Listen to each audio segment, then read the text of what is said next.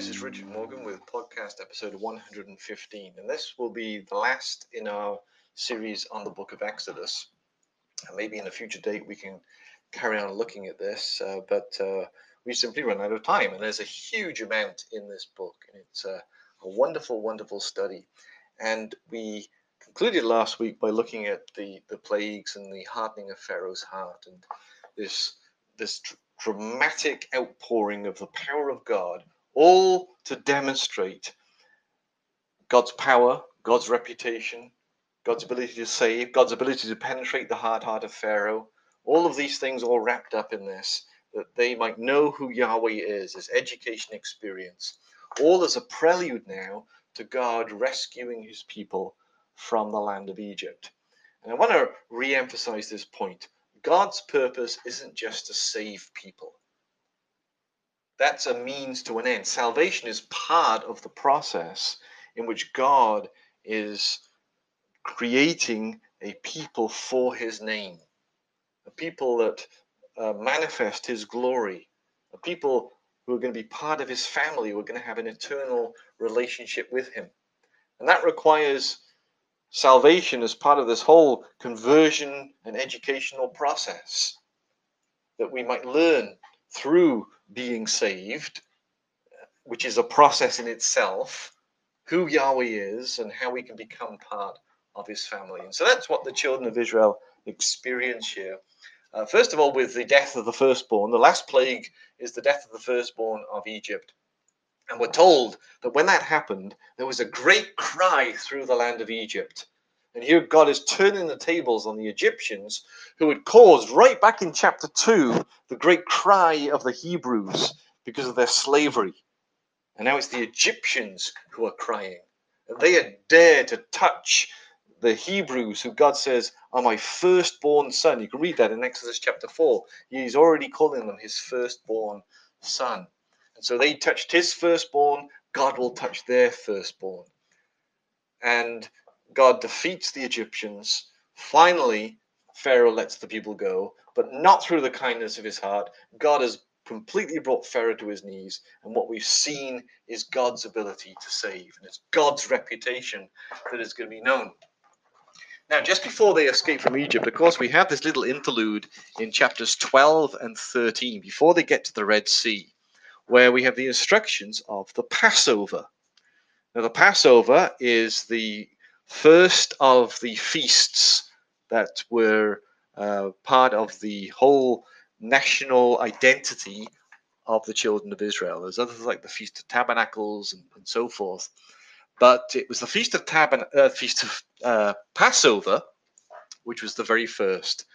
And it was to be celebrated once a year as a continual reminder of the fact that they had come out of Egypt as God's people. And it's very, very significant for us because, of course, we have our own way of remembering our salvation. And there's this clear parallel between the Passover and the memorial meal, the breaking of bread, as we call it. A constant reminder of our salvation, that we have come out of spiritual Egypt. And I really want to emphasize this point in thinking about the Passover. This is the very first time that we have that word to remember in Scripture. That was what it was designed for. It was like an object lesson. They went through all the ritual of this Passover, not for the ritual's sake, but again, to remind them that God rescued them from Egypt. And we need this kind of reminder for several reasons. And one of the main reasons for the children of Israel is that they needed to bring to mind where they had come from. They were slaves for hundreds of years in Egypt. And they were saved out of Egypt, not because of their own power. I mean, they're mere bystanders in this whole thing. They came out of Egypt because of God's power and because of God's kindness and because of God's purpose. God is right at the center of this. And that's how we need to treat our Sunday morning remembrance, or whatever day of the week that we remember Christ in bread and wine. It's remember that God sent his Son, And really, we're mere bystanders in all that. We didn't do anything to save ourselves. We simply respond to it by listening to God, by being baptized and becoming God's people. But all the work here is the work of God. It's God stretching out his kindness. It's God's power to save that is on display here. And that's what we need to remember in the bread and in the wine. And it humbles you, doesn't it, to think of it in that way, that we're not part of God's purpose because we're any better than anyone else, but because God has been kind to us. So we won't look at the Passover in any great amount of detail, but that's really the main thing that I want us to get out of this. So they go through the Passover. They kill the lamb. They put the blood on the doorpost, and the angel passes over. You know those stories very well. And then they come out into the wilderness, and they start on their journey, and they come to the borders of the Red Sea. And oh no, watch out, they're stuck between the Red Sea and the Egyptian armies who are coming again. Once again, Pharaoh hardens his heart. And he thinks, I've made a big blunder, this big mistake in letting this people go. And he chases after them and follows them. So now they're stuck between Pharaoh's army and the Red Sea. And they start to panic, the people of Israel do. Now, this is human nature on display. Just think about this. They have just seen plague after plague after plague after plague.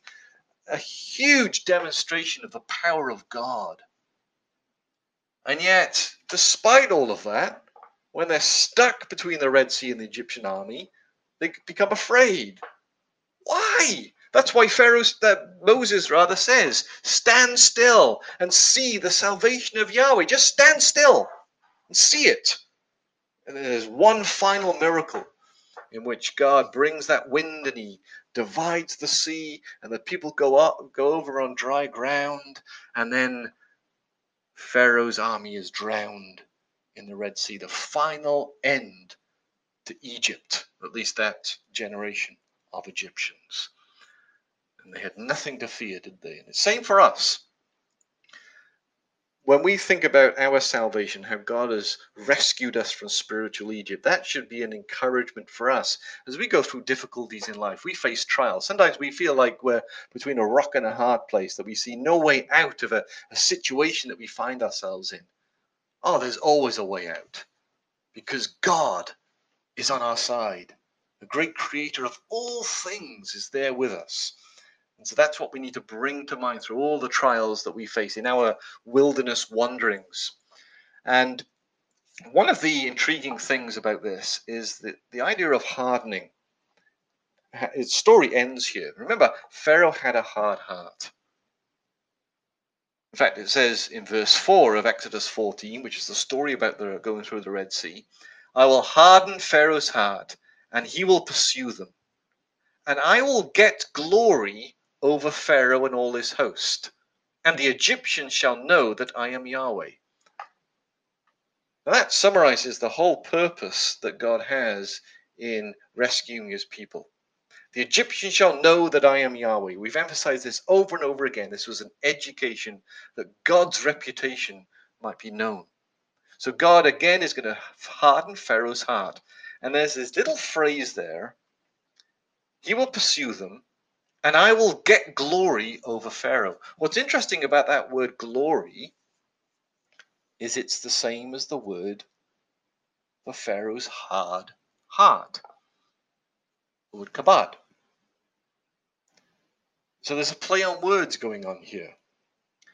And we've looked at in a previous podcast how the plagues narrative is presented to us as a battle between Yahweh and Pharaoh's hard heart. Who would win the battle? God would win the battle. Pharaoh's reputation is just his hard heart, his kabod heart. And now we contrast this with God getting glory over Pharaoh. Same word, but a completely different kind of reputation. Whereas Pharaoh is remembered for his hard heart, God is remembered for his power to save. And that puts a period on the end of the story of Egypt. And now God can triumphantly lead his people to Mount Sinai, as you read of a little bit later, and adopt them as his people. And now he can begin what really becomes an even bigger task. He's brought them out of Egypt. But now the rest of the book of Exodus is God bringing Egypt out of them. So that ends our study of Exodus for now.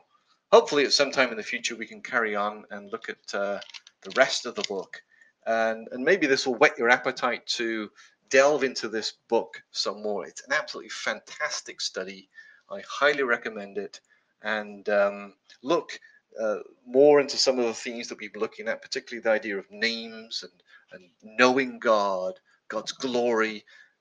These themes are dramatic throughout this book. And hopefully we've given you a nice little introduction here. And God bless you on your studies.